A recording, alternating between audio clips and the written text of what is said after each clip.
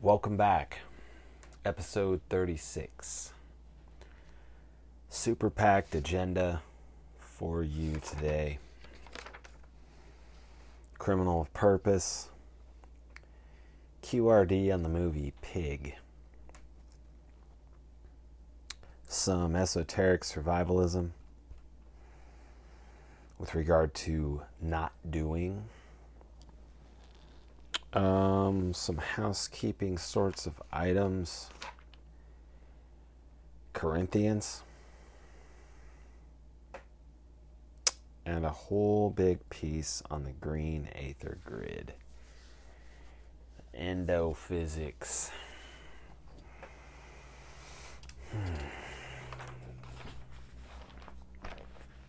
No particular timeline here, so we'll just see what happens. But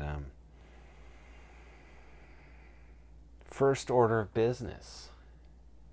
I got my first 1-star review.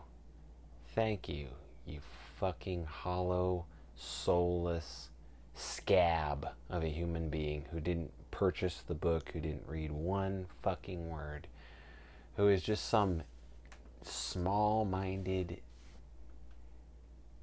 small in general, diminutive-souled shitbag, went out of your way, actually found the book on Amazon, and went so far as to try to make your stain. So, the good news is, I'm at 80 reviews. After 2 years, ratings, reviews, they're not quite the same.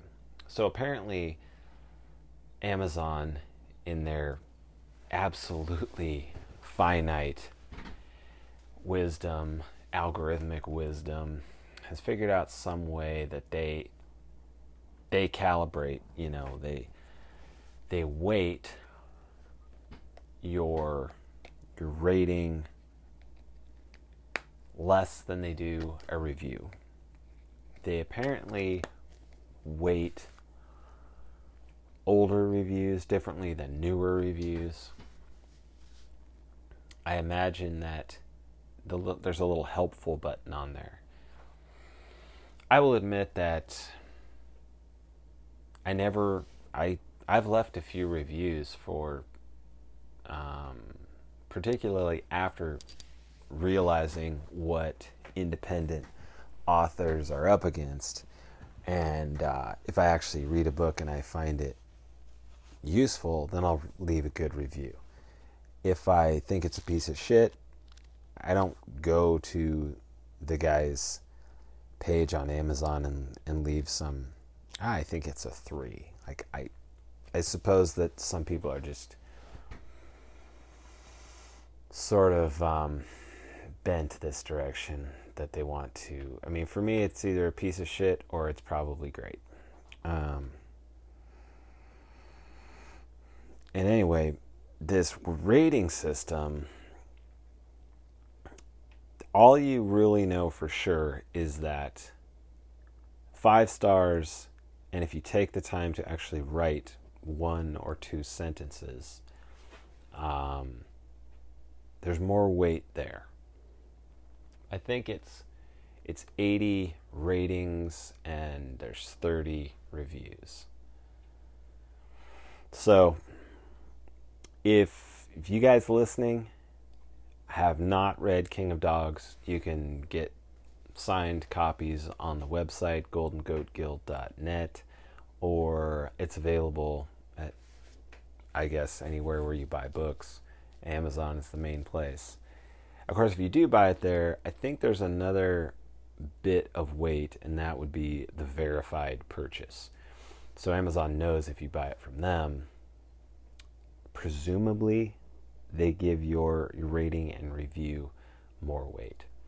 Anyway, so if you have not done so, go buy the book, read it, be astonished, and kindly go over to your purchases section, find the King of Dogs page, click leave a review, 5 stars, 2 sentences, or write a whole review if you.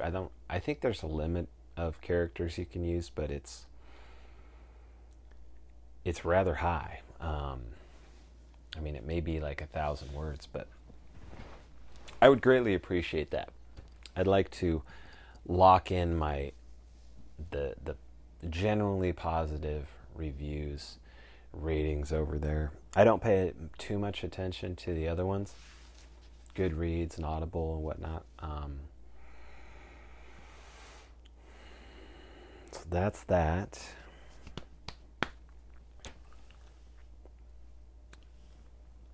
In somewhat related fashion, few folks have asked about what I call the Guerrilla, and other people have called the Navigator image. A few folks have asked, what all is going on there, and I thought I would point out a few bits of the symbolism, not necessarily to get you to purchase stickers, though there are stickers available. And there will be, I think, a new shirt design involving the Guerrilla /Navigator. Hopefully by the fall, definitely by Christmas. So if you pull up, they're all over my Instagram. Again, they're on the website. A guy named Sosh, that's his handle on Instagram, helped me design it. I had all the elements, and I actually had a rendering produced by a different artist who did not quite nail it, and Sosh really brought it into life. And then he added, of course, the tarot component that he is famous for. And that is, it's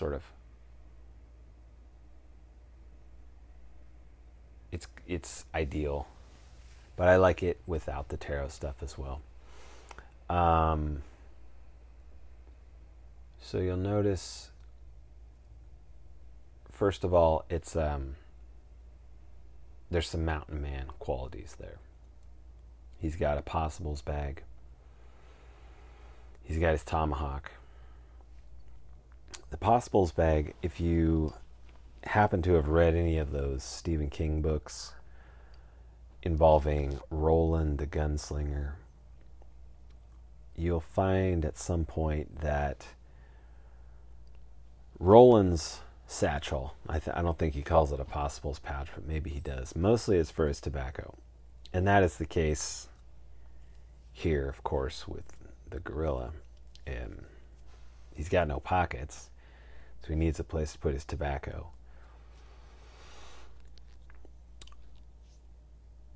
But he can put a lot more in this bag. As with Roland's bag, it's kind of a magic bag. I would imagine there's probably a Winkler operator in there. There's probably a scapula of the ears, the dried, knurled ears of his enemies. And tons of other stuff. It's one of these, it's like Mary Poppins, it defies limits of space and time, all of these things. The next thing that you may notice are the arrows that have been shot into this character. They all come from his back. They have all entered his side or his back.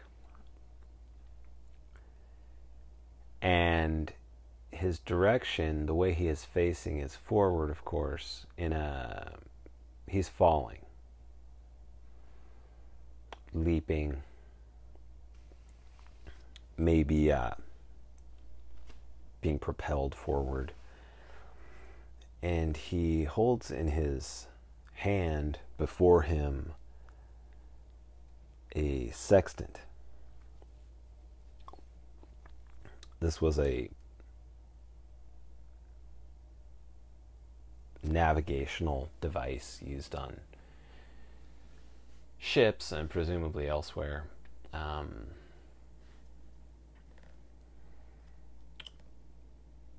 You may not notice, however, though it turned out all right, I think, even in the sticker, certainly in the graphic, the sextant is turned around.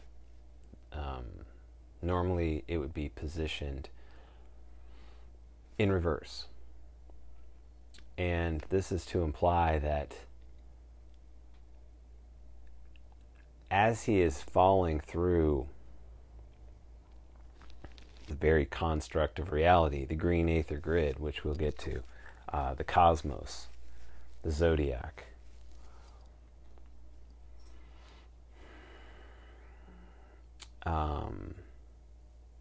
he is navigating inward. Thus, all the slings and arrows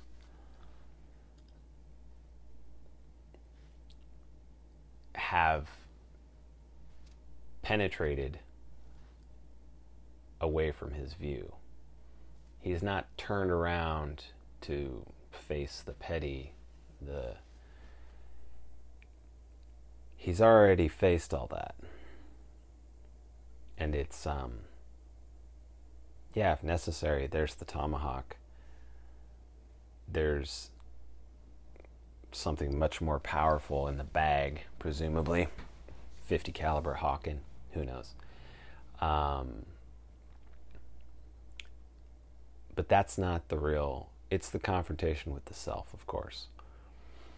And lastly, I've poached a bit of the orthodox iconography, insofar as he has the kind of typical halo around his head. So we won't go into the absolute entirety of it. I don't know that we need to, but I thought I would take a minute to assure you that this is not an empty skull till Valhalla, zero fucks sort of thing. It's hopefully a bit deeper than that.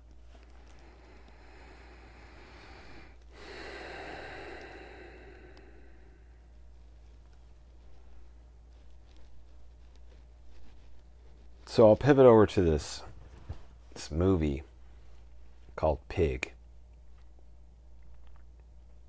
And we'll come back to some less artsy stuff here in a second. Nicolas Cage, small budget, appears to be probably produced, within the COVID era. Pardon me, I'm not entirely sure. First time writer-director. The producer and the director evidently were classmates at Yale. She's probably, though she doesn't have a huge following on social media, I could see her potentially becoming a player in the future. It's not entirely clear if she was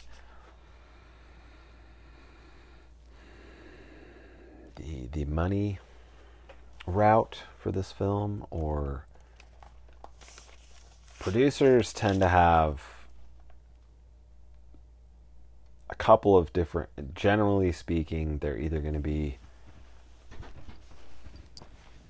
the money, and they may or may not have written into their contract some sort of clause for artistic input, or they're going to be more emphasized in the input, making it happen, and less just about showing up with a big check. I do think she's probably the latter, but I think she's a bit of both, but I don't really know. And though it doesn't appear that either of these makers are from Portland,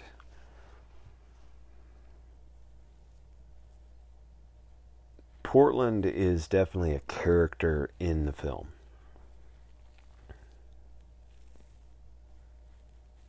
I'm trying to recall if there were any other big recognizable names other than Nick Cage. I don't think so. Totally unnecessary. Everyone else does very well. Nick Cage, probably one of the best performances of his career. I do like Nick Cage quite a bit. And so I actually pulled up this fairly decent summary so we can save some rambling time and get into it quickly. So the plot summary: a truffle hunter, Rob Feld, Nicolas Cage, lives in the Oregon wilderness with his beloved pig. The pet, come salient companion to Rob's loneliness, helps him to seek buried truffle, a strong-smelling underground fungus in the woods. The culinary delicacy is traded to a city's rich lad, Amir, in return for money and other necessities. Rob lives in the woods without a ripple until a couple kidnaps his pig. With the help of Amir, Rob embarks on a journey to find his pig and return back to his peace as soon as possible. However, the clues take him back to his hometown, Portland, the lands he avoided. Still, the journey becomes inevitable due to the sudden loss.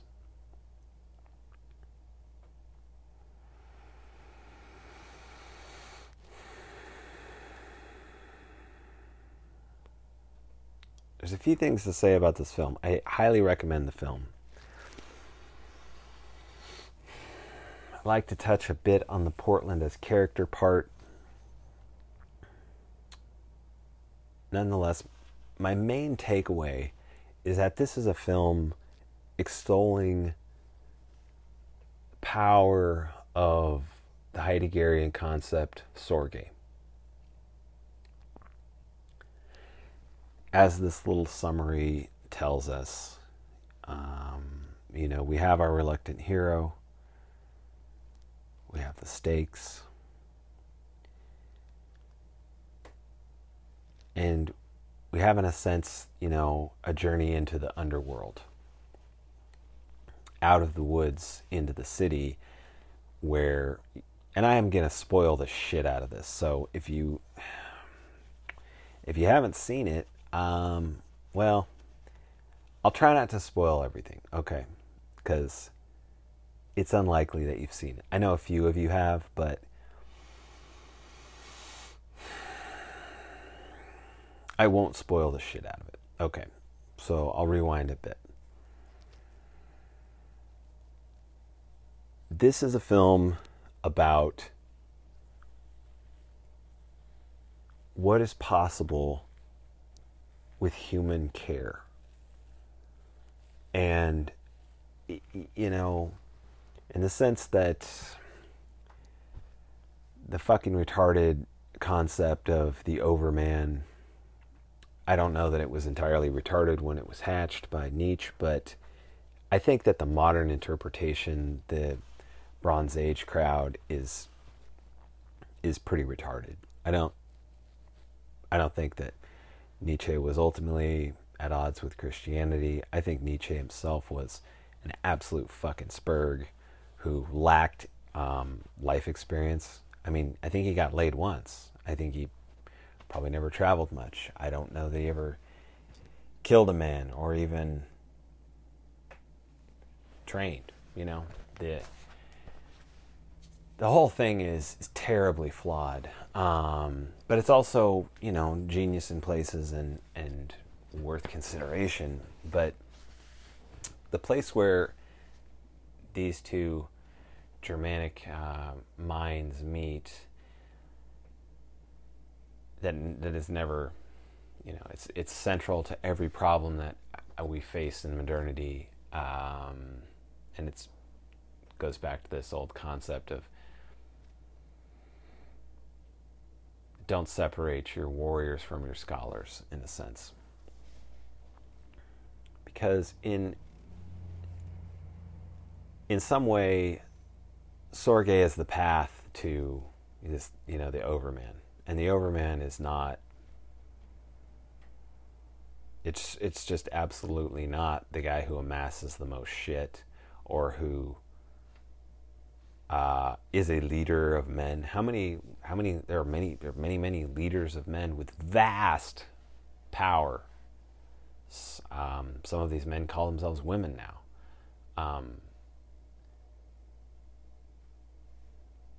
The details matter in this shit. And even though it appears there's a cyclical quality to what we're experiencing, without the uncomfortable and intentional insertion of uncertaintism into your concept, your faith in what's called history, I think you're just bound to be sort of a douchebag for most of your life. I don't think Sorge is going to be accessible to you. So,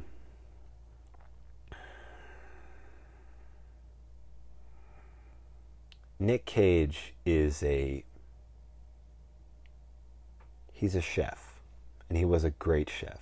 A chef who, for a moment in the history of, within the, film reality here of Pig, at a certain moment in Portland's history, brought light into this place through his craft. And, tragedy befell him, in which we won't necessarily go into because it's crucial to your experience of the film. And so this is why he was sort of, let's say, expelled from the kingdom at a point. And this is why he's living in the woods. And as far as I know, there are actually no truffles in the woods surrounding Portland. It appears that he is sort of actually into the coastal side of Portland, so to the west. Probably going out Highway 30 towards Astoria. You can come in that way and drop into the northwest side of Portland, which is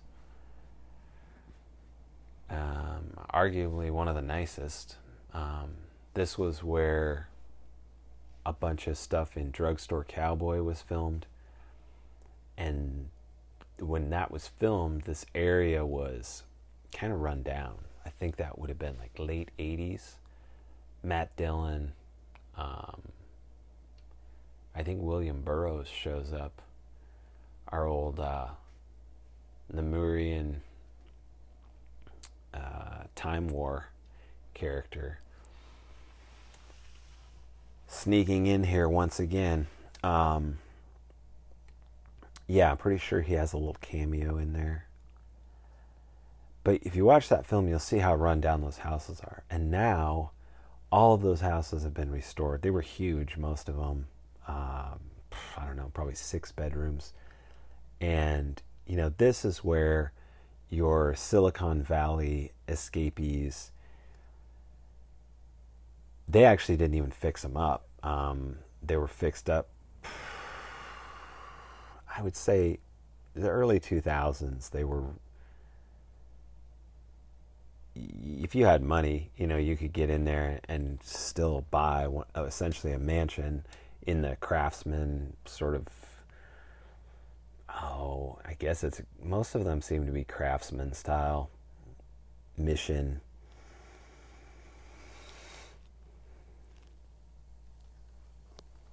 So the heart of the city is sort of very accessible from right there. I mean, if there's no traffic, you're into what's called downtown in like 2-3 minutes, maybe 2 minutes if you hit all the lights, maybe less depending on your definition of downtown.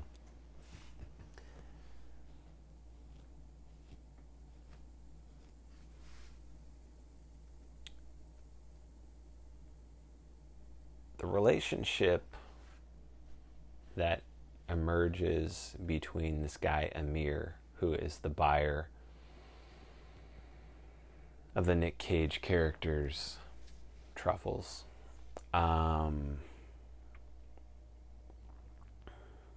as and you're writing a film or a story or novel, it is enough to know the backstory of every character, and you don't have space, or sometimes you don't need much. Of course, you don't want to use cardboard cutout sorts of characters. This is novice level shit.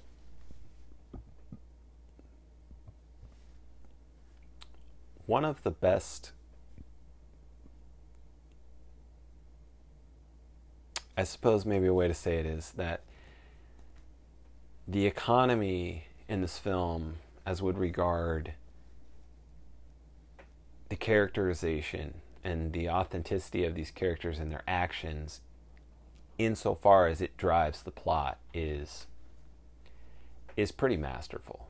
For a first-time director, writer, it's very simple. It's not like a detective story per se, but the way that it holds together is so coherent, and all of that is born out of actually the interiority of the Nick Cage character, who, I say again, embodies this sort of sorge.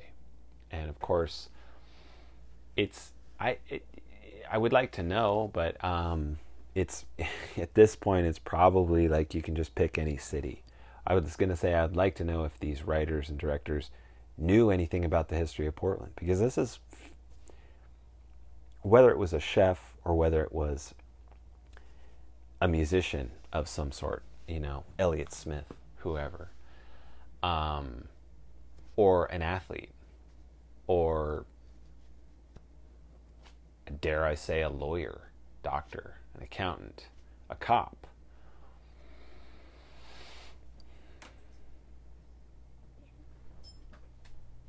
It's just as likely that these creators have just come to understand that this is par for the course in our times, that the exceptional, the meritocracy has been entirely inverted, and someone who would, through his spirit, through his gifts, would bring about what in the film there's some reminiscing, there's some recounting of, and it's done well. They're in terms of Nick Cage's character, Rob, what he brought for this brief moment, before it kind of all fell apart and went away, and he self-exiled or was exiled, depending on how we interpret it. Anyway, we sort of got diverted. The Amir character, you have a central conflict with him. This is what we were speaking of when these characters are developed just the right amount. You know, we don't need to know. We don't need to fucking have 5-minute flashbacks. It's all. I think it's all. There may be a flashback or two in the film, but it's nothing heavy-handed. We don't need to go there because the past is, of course, prologue to this moment now, and the way these various lines intersect and ultimately collide is, again, masterful in its simplicity and its coherence, the depth. And it's useful to note, in my opinion, that it's the father concept that, you know, the difficulty, the prodigal son, the measuring up, all of these things are, and none of that is, you know, made explicit in the film. We don't, again, it's completely unnecessary. As unnecessary probably as it would be for these directors to have actually known something about the city of Portland to ascribe this potential history into the storyline. Because when we pull away all of the various layers, and it is various, there is a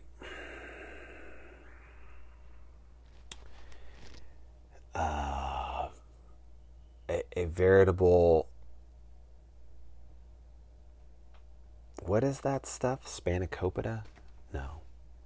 The dessert is the one I'm thinking of. Those little pastry layers. You know what I'm talking about.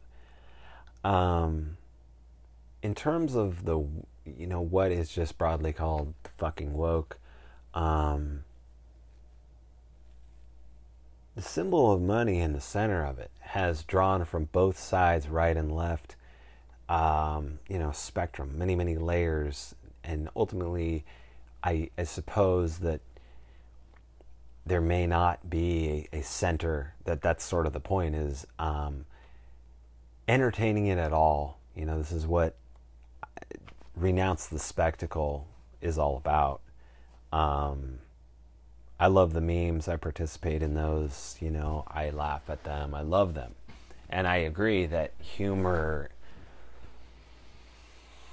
in many ways, is the most powerful tool available, you know, right now. And probably in all time. It's just incredibly powerful. And so I'm not saying to let go of this at all. I'm just saying that in many ways,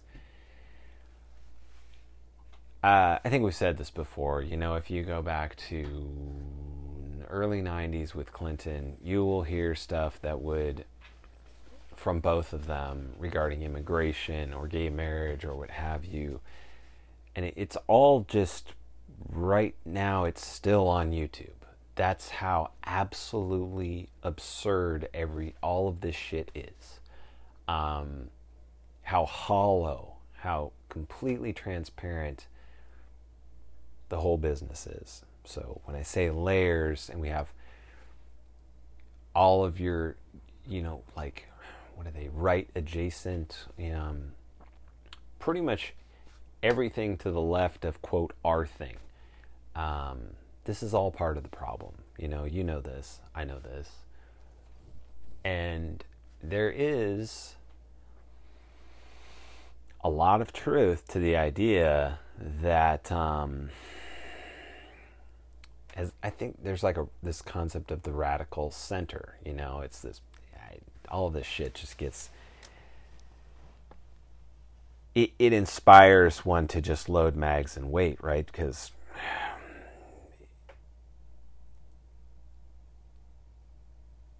it's this unnecessary sort of parsing. So we won't stay here too long. Don't worry, we'll go back to higher ground. And I'm not even sure how I got sucked in there myself now. I've lost my train of thought. But no, I didn't.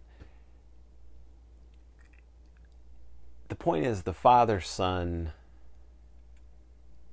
the dilemmas that we have in our relationships, that central relationship. As a good friend of mine said like 25 years ago, every relationship you have with your male friend is a refraction, a shard of your relationship with your father. And this isn't, this is true. This is also not something to get tremendously hung up on. The super spurgy, you need to be careful with this stuff. If this makes sense to you, you've probably already parsed it. But as has been pointed out many times, it was the fault of men. That's how we got here. You could just go back to the memes, I suppose. Strong men, bad time or good times, blah blah blah. Weak men, bad times. But it wasn't. If you look at that, it doesn't fall into a perfect generational. That's not how anything works. Arbitrarily pull 10-year period out and say, well, were all of the children born on 1980 and then a whole new wave? No new children were born in 1990. That's fucking absurd. It's nonetheless, though, you will hear this in very high, presumably or supposedly high-level conversations. And I'm guilty of it too. I shit on boomers mostly, but I'll shit on them all. This is another area, I think, where the history doesn't serve at all. Because it wasn't really the fault of this administration. And all these things happen in big tranches of money, of weaponry, of property rights, of intellectual property. All sorts of things were moved, and you can say, well, this happened in the 70s and it coincided with this or that, but the fact is that you need to go at least granular enough to where it's the father and the son, and certainly each of those individual father-son couple units are subject to the influences, the societal, financial, technological pressures, but never in a more now. It's more uniform now due to the nature of these very pressures. I mean, that's what these pressures, technological, egregoric, demonic, one world, globalist, monoculture, it was all squeezing that way. And I don't particularly even buy, the grand racial generalizations, because it's not been my experience at the granular level that the nature of the father-son struggle is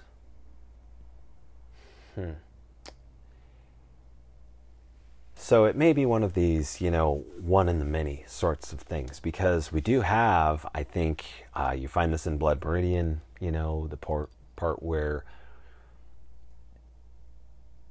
the Glanton gang, they're sort of exchanging. It's the judge, he's laying down the tale, right, of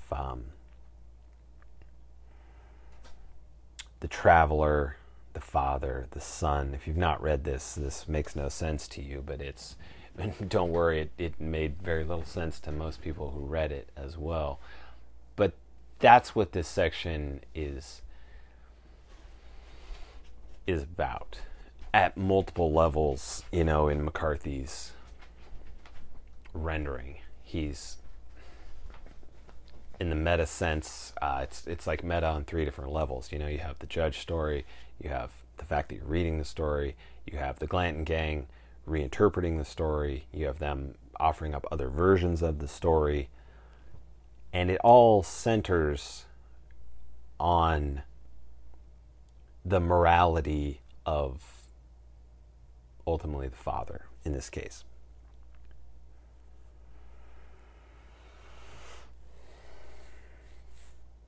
So while Pig is, I'm not saying this is even in the top 100 movies of all time, but of recent memory, it's a damn good movie, and it's very much worth your time.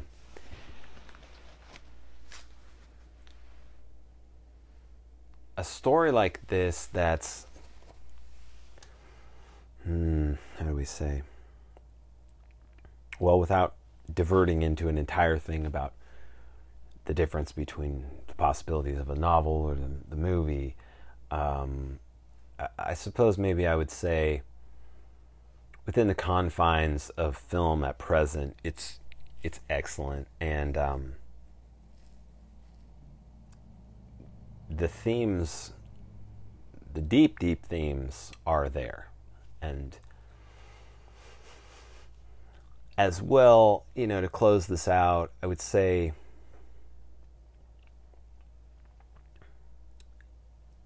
they do a fairly good job of it is shot in Portland.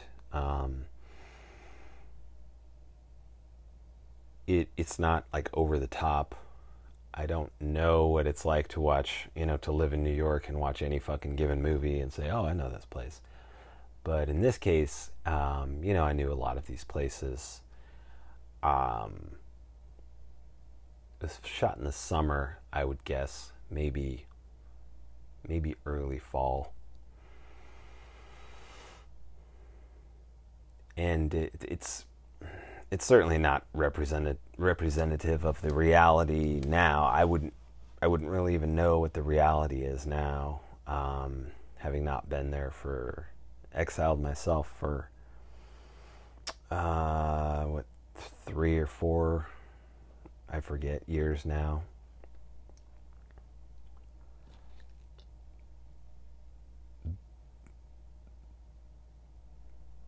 Nonetheless, though, I think that you'll see what I mean. The setting is unique. It's not an advertisement for the city so much as it's fair. It's like a pretty fair treatment, I think. So where are we at? 42 minutes already. Okay. Couple more things I'll try to hit in this first hour. First one being this new blade design. So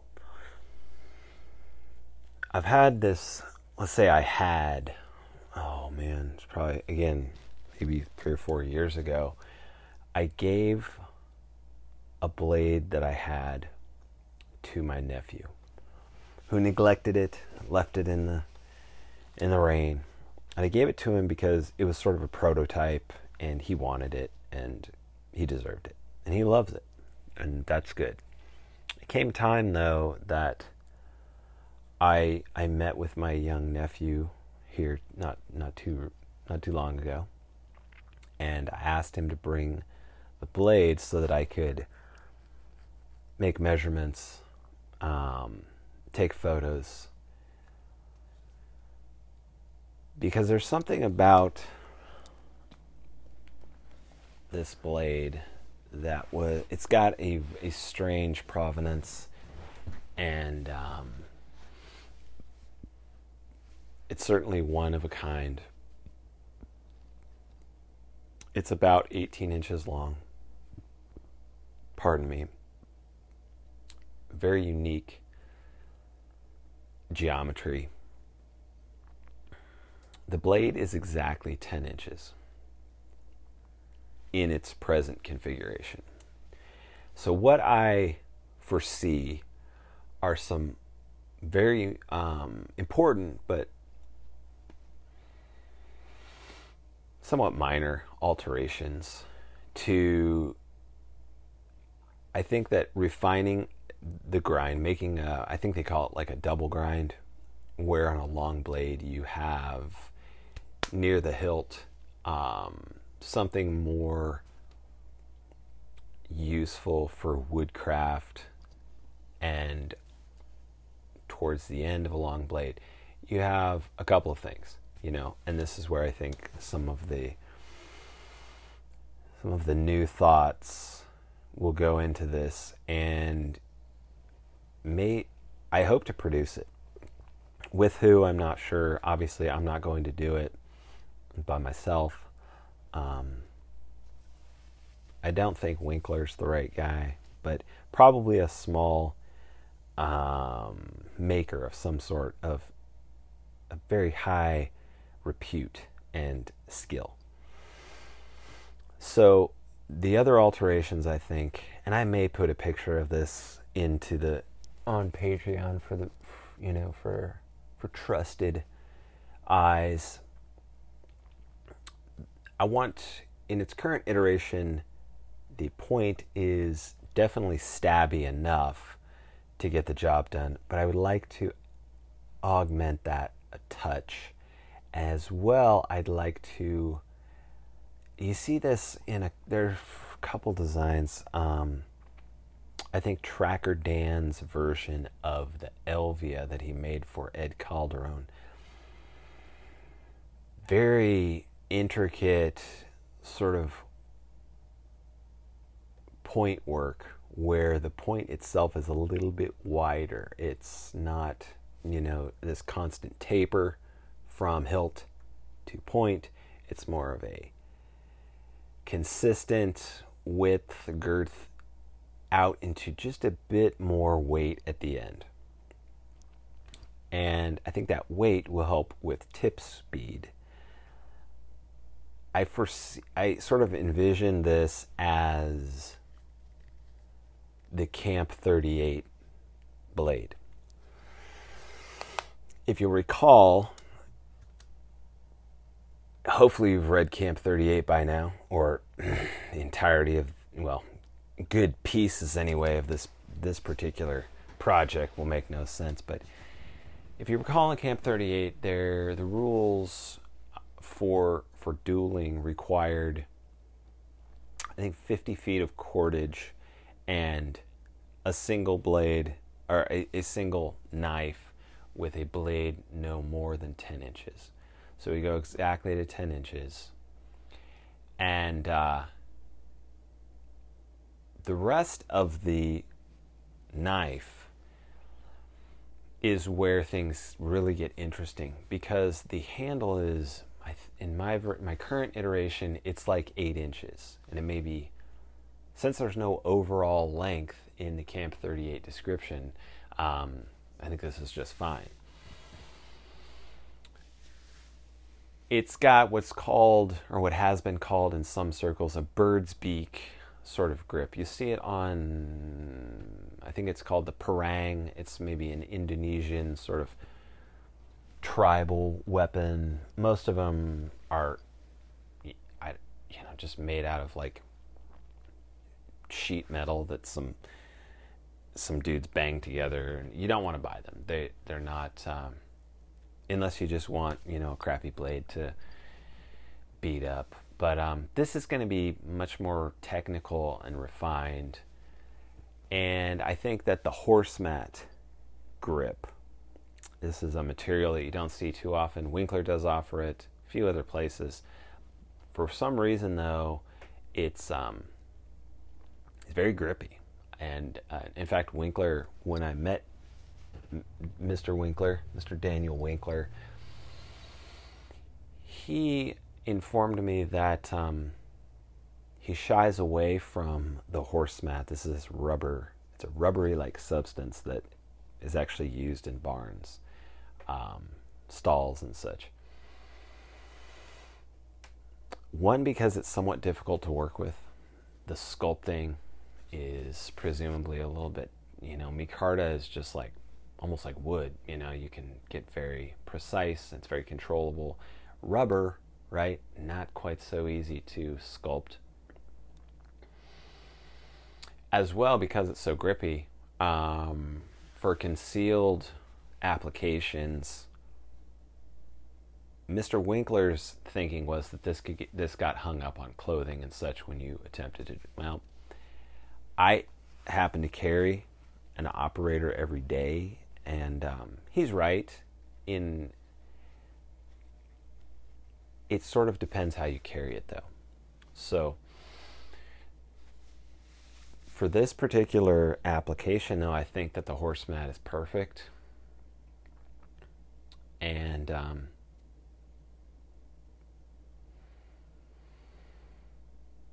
Winkler's metal as well. I forget, it's like an 80V something.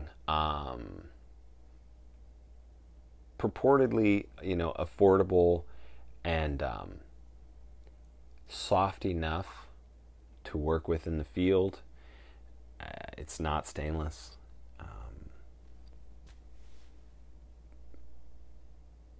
I may very well just, steal a bunch of stuff from Winkler and use that black oxide sort of finish.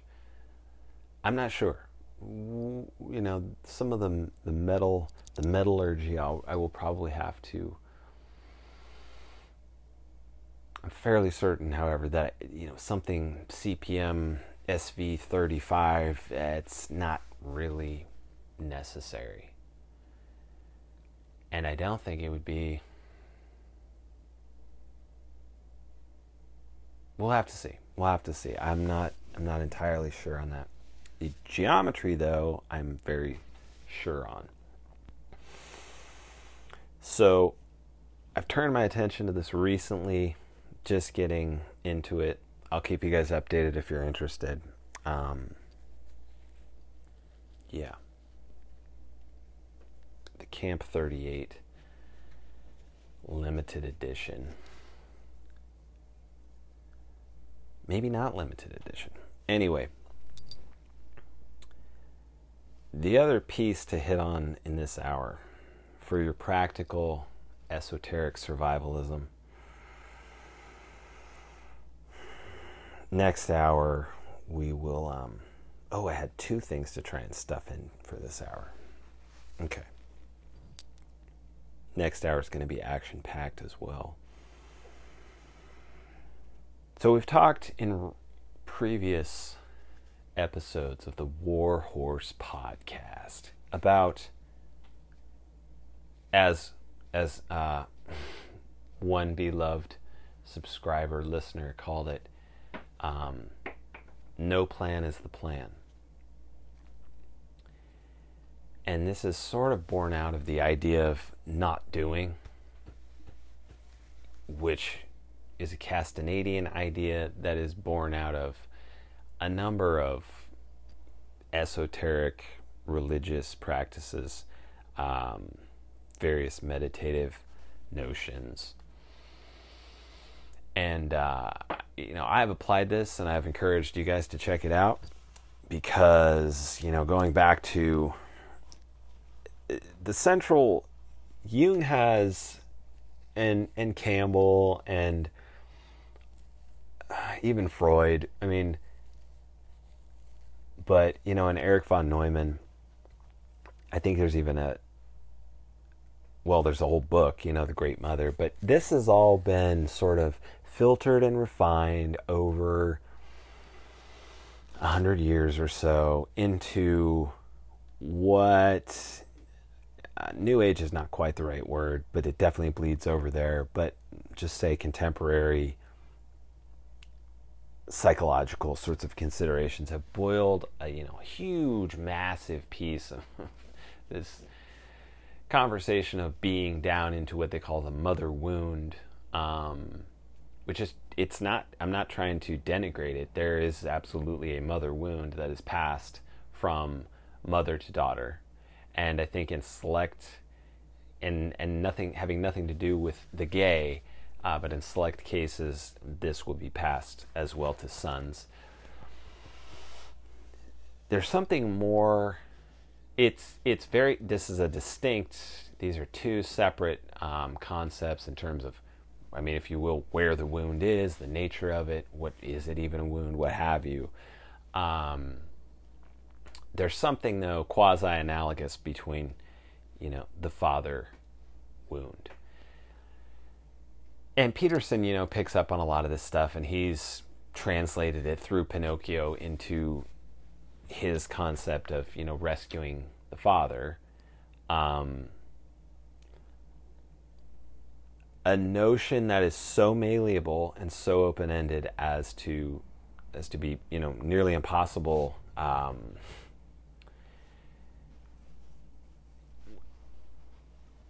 don't know if I want to say nearly impossible. It's marketable, and it's not that it's wrong, but it is wrong sometimes.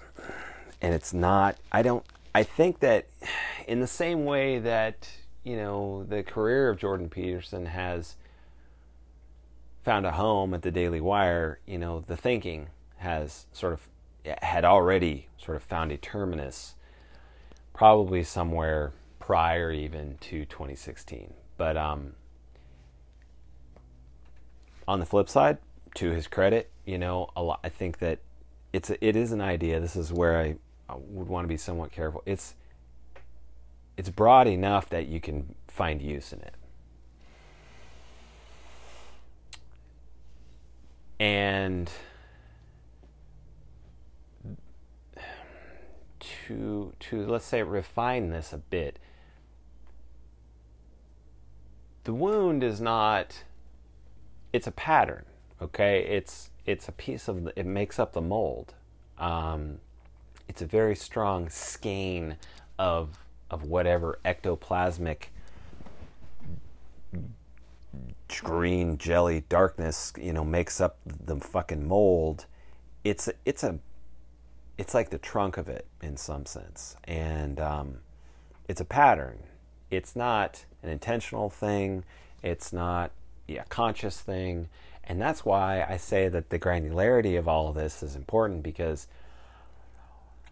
while these tectonic sorts of pressures are applied over time to Texans, Oregonians, New Yorkers, whatever, in 1979 up until 1991, even there, arbitrarily, we know instinctively that these things do not hold to, again, an arbitrary idea like the decade of the 90s, nor do they adhere to some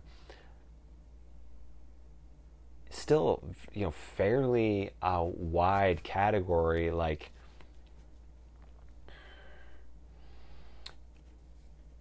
sons who embraced athletics and in the 90s and had fathers who served in the military and found themselves in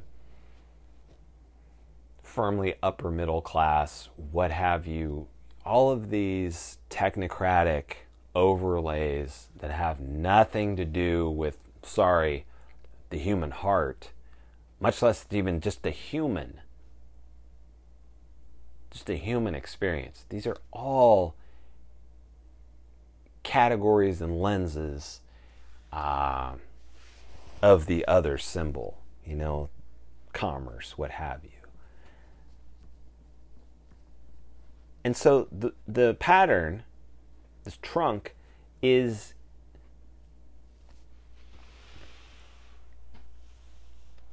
let's say that Peterson is correct in the sense that you have to deal with your father. You don't deal with fathers in general.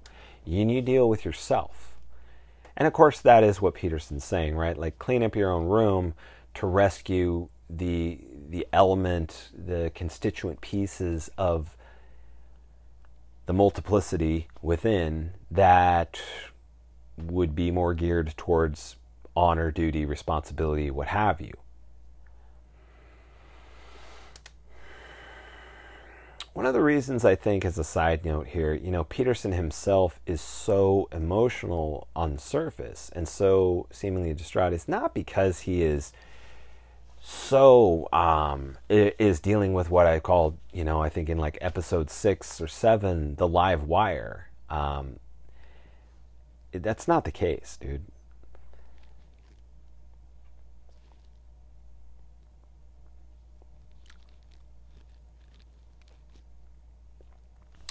The reason I think that, aside from the obvious, maybe some disappointments with his own offspring and maybe some benzo toxicity, and just general pressures of having, legitimately, it appears anyway, that his life was somewhat upturned.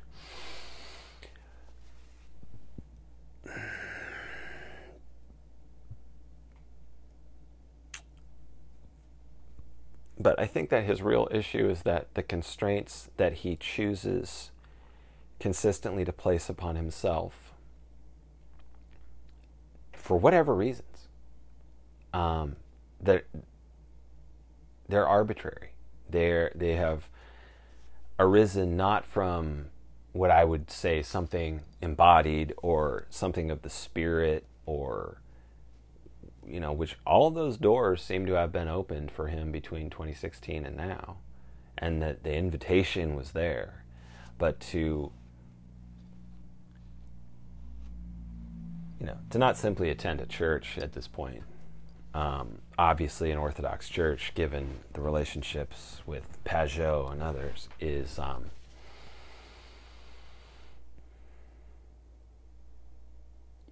a complicated, I think, and nuanced, one might say even a sophisticated self-flagellation. You throw in the performative aspect and the money, and I mean, you got what you got. But anyway, the reason that he is sort of correct, right, in terms of the pattern, is that he is not necessarily saying that you need to, like Jonah with the whale or what have you, go down to the depths and then actually extract your father. You're not going to do that. You're not going to go to your father and change your father's mind about nearly anything. Which may, contrary to a lot of, your Southern Baptist sort of notions about paternalism or the paterfamilias in general, may not actually be that great of a thing. There's nothing in the firmness of the father archetype that says he is above.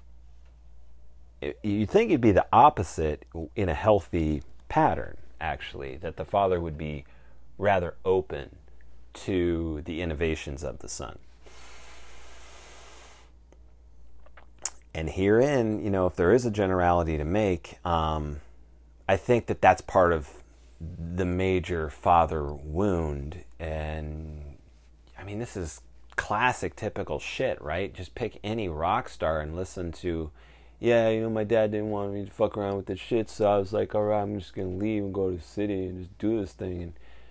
And fast forward, the guy has a shit ton of talent, and the father did pass on something like work ethic or talent or something, and the guy's a success. And then who knows, if his father was a decent guy, he's probably proud of him the whole time. It's just this issue of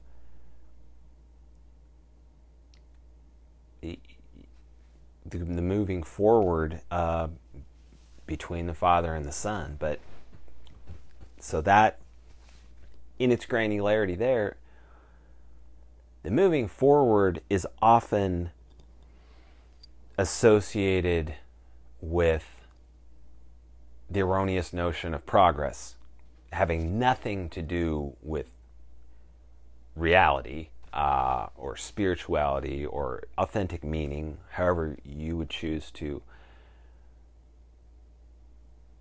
define those things.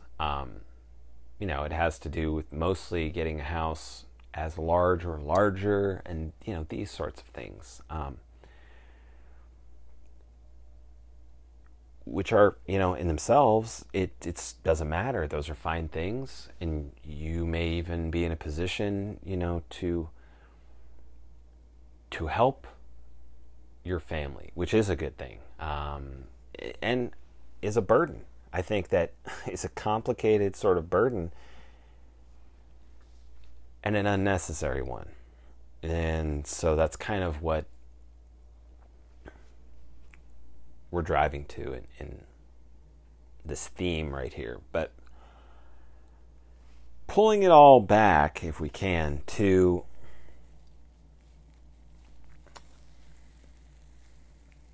we'll just attribute it to Castaneda. The Castanedian notion of, not doing.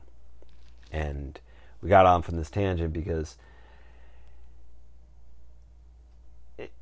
let's say this, in meditative practices, it's often the prescription to let your thoughts simply pass and not attach the conscious I to those thoughts. And this is very difficult. You probably won't even do it. You probably won't even fucking try it. But if you do try it, you will find that it's more difficult than you may not be able to even. I get a little bit myopic on these things because of specialized bubbles that I choose to live in and avoid. The mass stupidity, if I can. So, your experience of that meditative practice, if it's really hard, I'm not trying to pull you down. Even if it is hard, you can make advances fairly quickly if you understand the concept.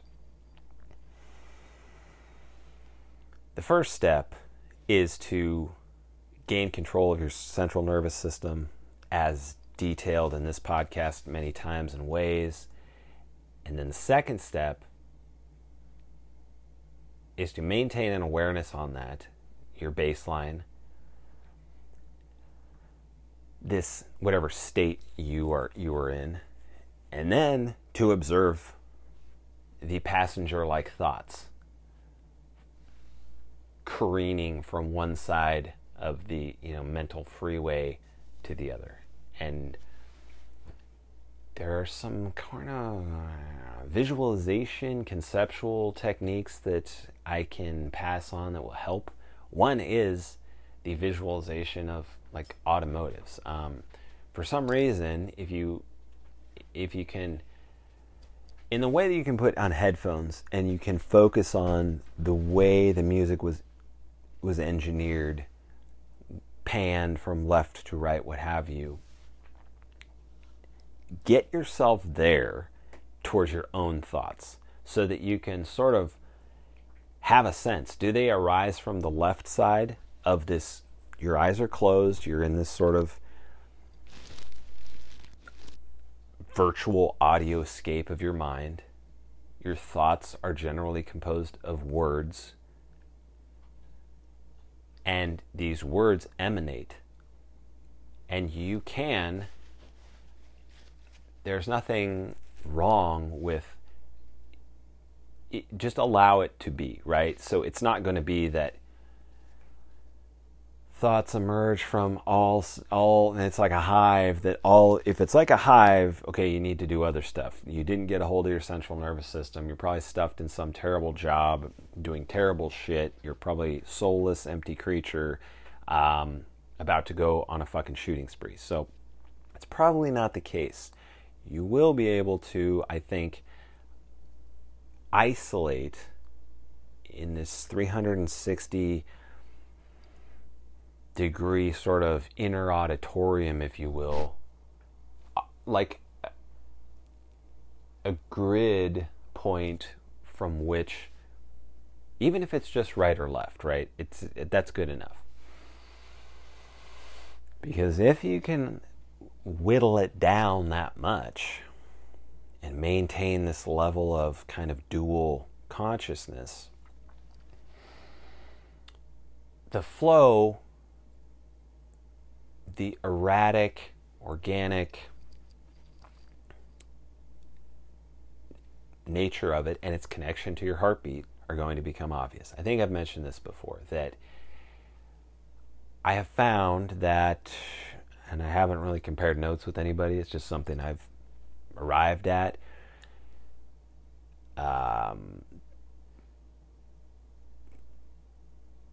So I'm pausing because I don't care. I will brag all day about quite a few things, but I don't necessarily want to brag about these things. One, because I don't really know what the baseline is. But some of these things will say come easier to some people, I guess, than others. So if I give you this, you may be way behind in a sense, if we use that word, or way ahead. Again, I don't think those concepts apply. Because once you scratch that surface, you're not sure what you've got. But I think that this notion of a dual consciousness, we've talked about it before, the multiplicities within. There's a guy, Boris Moraviev or something like that. He's like an esoteric Christian that we may get into at some point. He locates or identifies sort of 4 levels of the I. And if you've never read, I've made fun of this stuff before, this inner work sort of, there's always diagrams. It's always, I suppose it's always, I say always because it kind of emanates around, the same guys. Moriev, Ouspensky, Gurdjieff, a few others. But 4 is fairly useful in my, estimation.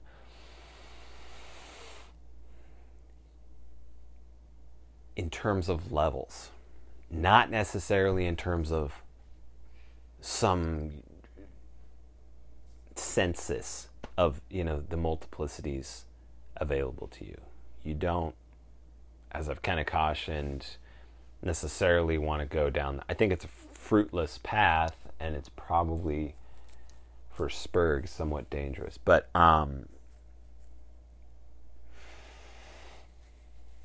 to observe your thoughts passing the way that cars do, if you are just sort of looking across, a lazy small town intersection, there's no light. Maybe there's not even a stop sign. And cars do not they're not on any sort of timeline. This can be your experience of the thoughts once you do some work, and configure that awareness, this secondary awareness, if you will, the observer, the witness, I've called it. Simply witnessing. And so these thoughts may be important. They may be about work, about your family, your kids, your marriage, God, what have you. But to gain some sort of like claiming the high ground, to get the lay of the land, something like this is necessary, in my opinion. And you can come back to applying energy and worry and what care and what have you to all these various thoughts, but to take 5 minutes out of your day, listen to how cautiously I'm even suggesting this. This is why this is really why we're so fucked up, that we can't just talk about all the shit you can do with your head and have it be no big deal. Mostly because it's not actually a big deal. Mostly because we know that we won't fucking do it. And if we do, then we won't reflect on it, or we won't do it consistently, or what have you. So if you've set up your life such that you have all of that available to you, so much the better. Side note, absolutely none of this contradicts orthodoxy, which, for the subscriber, will be our major theme, I think, in hour 2. Anyway, so where does this fit in? This fits in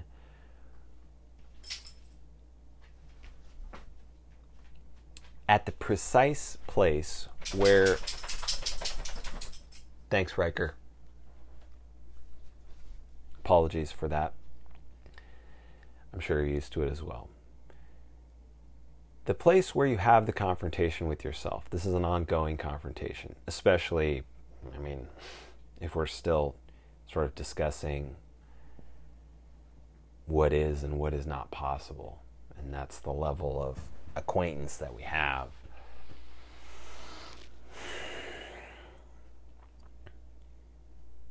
To get into that trauma loop and to, you'll hear it said in circles, doing the work, what have you, processing, if you recall the trivium, input, processing, output. If you recall the warrior's way, hunting, make war, derive wisdom, something along these lines. The hunter himself, of course, has his own micro version of this triad, as does the warrior, as does the master, and as what I like to call it. Castaneda again called it the man of knowledge, which is pretty cool too. Anywho, so you get to a point where, okay, so I've isolated this very, this point of aggravation. Your fussiness, your various tics and patterns of avoidance, you've tracked them down, you've done the work of the detective, the hunter again, and now you prepare to make war with them.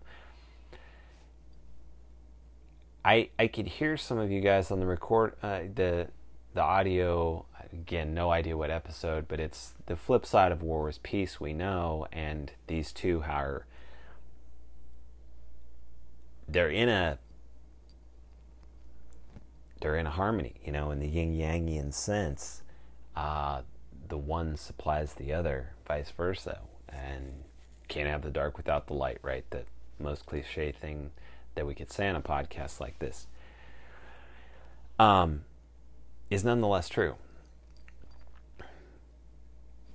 Ask any warrior worth his salt.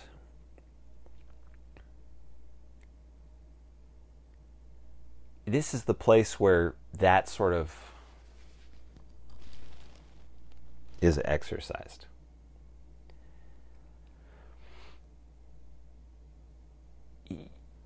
I remember when I had to do this myself.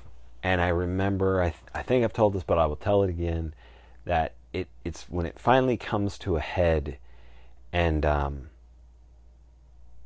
but the fact of the matter is that you have prepared the ground to make the war happen. You're ready to now do combat. But it's not that you're going to do combat in the sense you're no longer the I, the multiples of your eyes, if you will, whole arenas of your multiplicities are now absolutely impotent.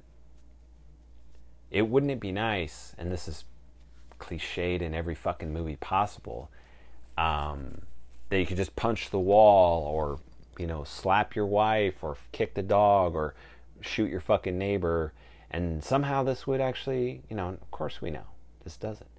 But what does? Well, we know also it's not drinking. We know also it's not any of the avoidance patterns. So what do you actually do? This is where, again, all of this type of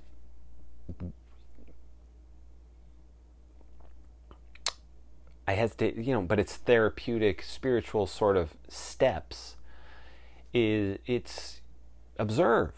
It's under perennial attack by who?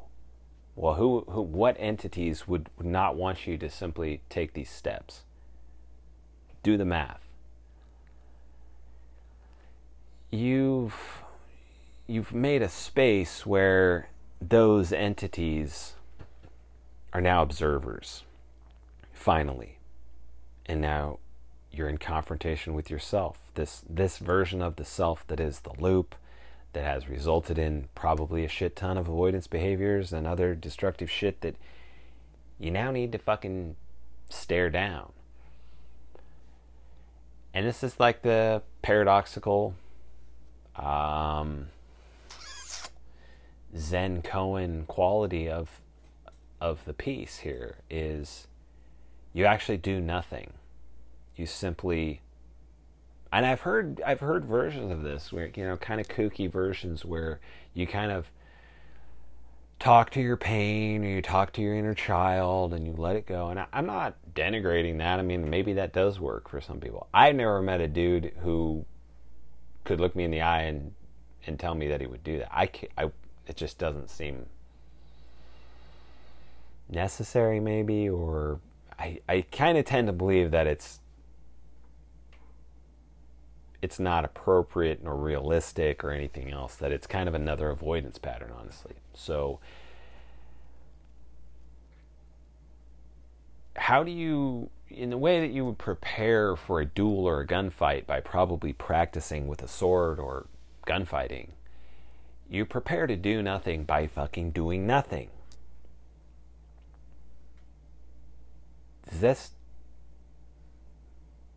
Do we tie this together? Very simple, obvious passing point. The way you prepare for the confrontation, the show, the performance, or the big game of doing nothing is to practice doing nothing along the way. And how does this work? Why would this work? I think one way to say it would be that God forgives, that God provides, that ultimately the final, the only, maybe ultimate element of this experience is God's love. And you're so fucking dumb, and so am I, and so turned around and full of stupid shit that, and also probably, constituted and blemished from the fall and a few other things that we may not necessarily be immediately responsible for. But that's doing nothing. And I will supply you with this.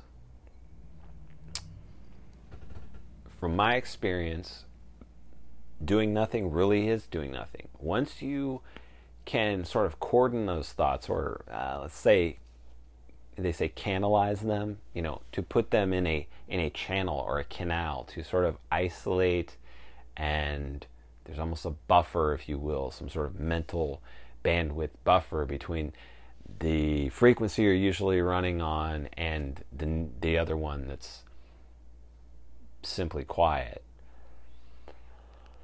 Once you get kind of good at that, you don't even have to work on sustaining that buffer or that canalization, the channeling of it. It will just do its own thing. And I think that's in the same way, you become unconsciously competent with a weapon. Here too, in a spiritual war, this principle applies. So put that in your fucking pipe and smoke it. All you other shitty podcasts out there, jerking off about the latest shit and your fucking projections about politics and your whatever. You didn't get what the Warhorse gave you in an hour and 20, approximately 5 minutes for free. So imagine what you're going to get when you cough up that $5 and you take the ride on the Warhorse. Imagine. It's going to be good. So we have this last, I'm going to roll it over into so the subscribers are going to get a practical check-in, when that means, super, super quick rundown on all the faculties leading up to that confrontation, as well as how we step in from there into, the green Aether Grid, and how to get yourself a personal green ring of Jesus fire. That's hour 2. And do some dry fire myself, feed the dogs, get a beverage, have me some snooze. Who knows? I may have to record tomorrow, but in any event, I really appreciate your time, your attention, most of all. I think that I feel pretty confident that paying attention to this, as opposed to the latest Amazon dog shit, Zog slop that you could have poured into your gullet, so to speak, I think this was a good trade for you and me, certainly. So I appreciate that. And if I can be of service to you, check out the website, what I'm currently able to provide. DM me with questions or what have you. And if you made it this far, please go combat that 1-star review. I want to flood it with actually true reviews, even if your words aren't that great. They should be. I mean, again, I challenge you to tell and this is, no one's picked this up yet. The gauntlet has been thrown down for, I think we're going on 2 years. Anybody who wants to challenge the assertion that King of Dogs is not the best novel of the past decade, you're welcome to come onto this podcast, or I will go on yours, and I will explain to you why you are wrong. Otherwise, yes, I would greatly appreciate the reviews. It's all I have. It's all any of us have at this point. It's just some, minor appropriation of these tools leveraged against us. So that is it, ladies and gentlemen. Subscribers, I will be right back with you.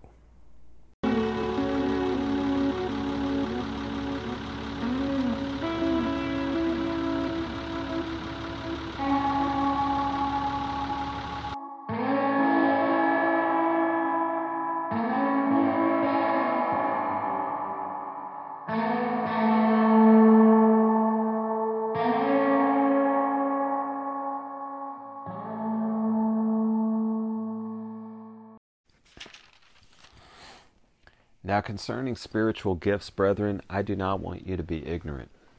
You know that you were Gentiles, carried away to these dumb idols, however you were led. Therefore I make known to you that no one speaking by the Spirit of God calls Jesus accursed, and no one can say that Jesus is Lord except by the Holy Spirit. There are diversities of gifts, but the same Spirit. There are differences of ministries, but the same Lord. And there are diversities of activities, but it is the same God who works all in all. But the manifestation of the Spirit is given to each one for the profit of all. For to one is given the word of wisdom through the Spirit, to another the word of knowledge through the same Spirit, to another faith by the same Spirit, and another gifts of healing by the same Spirit, to another the workings of miracles, to another prophecy, to another discerning of spirits, to another different kinds of tongues, to another the interpretation of tongues.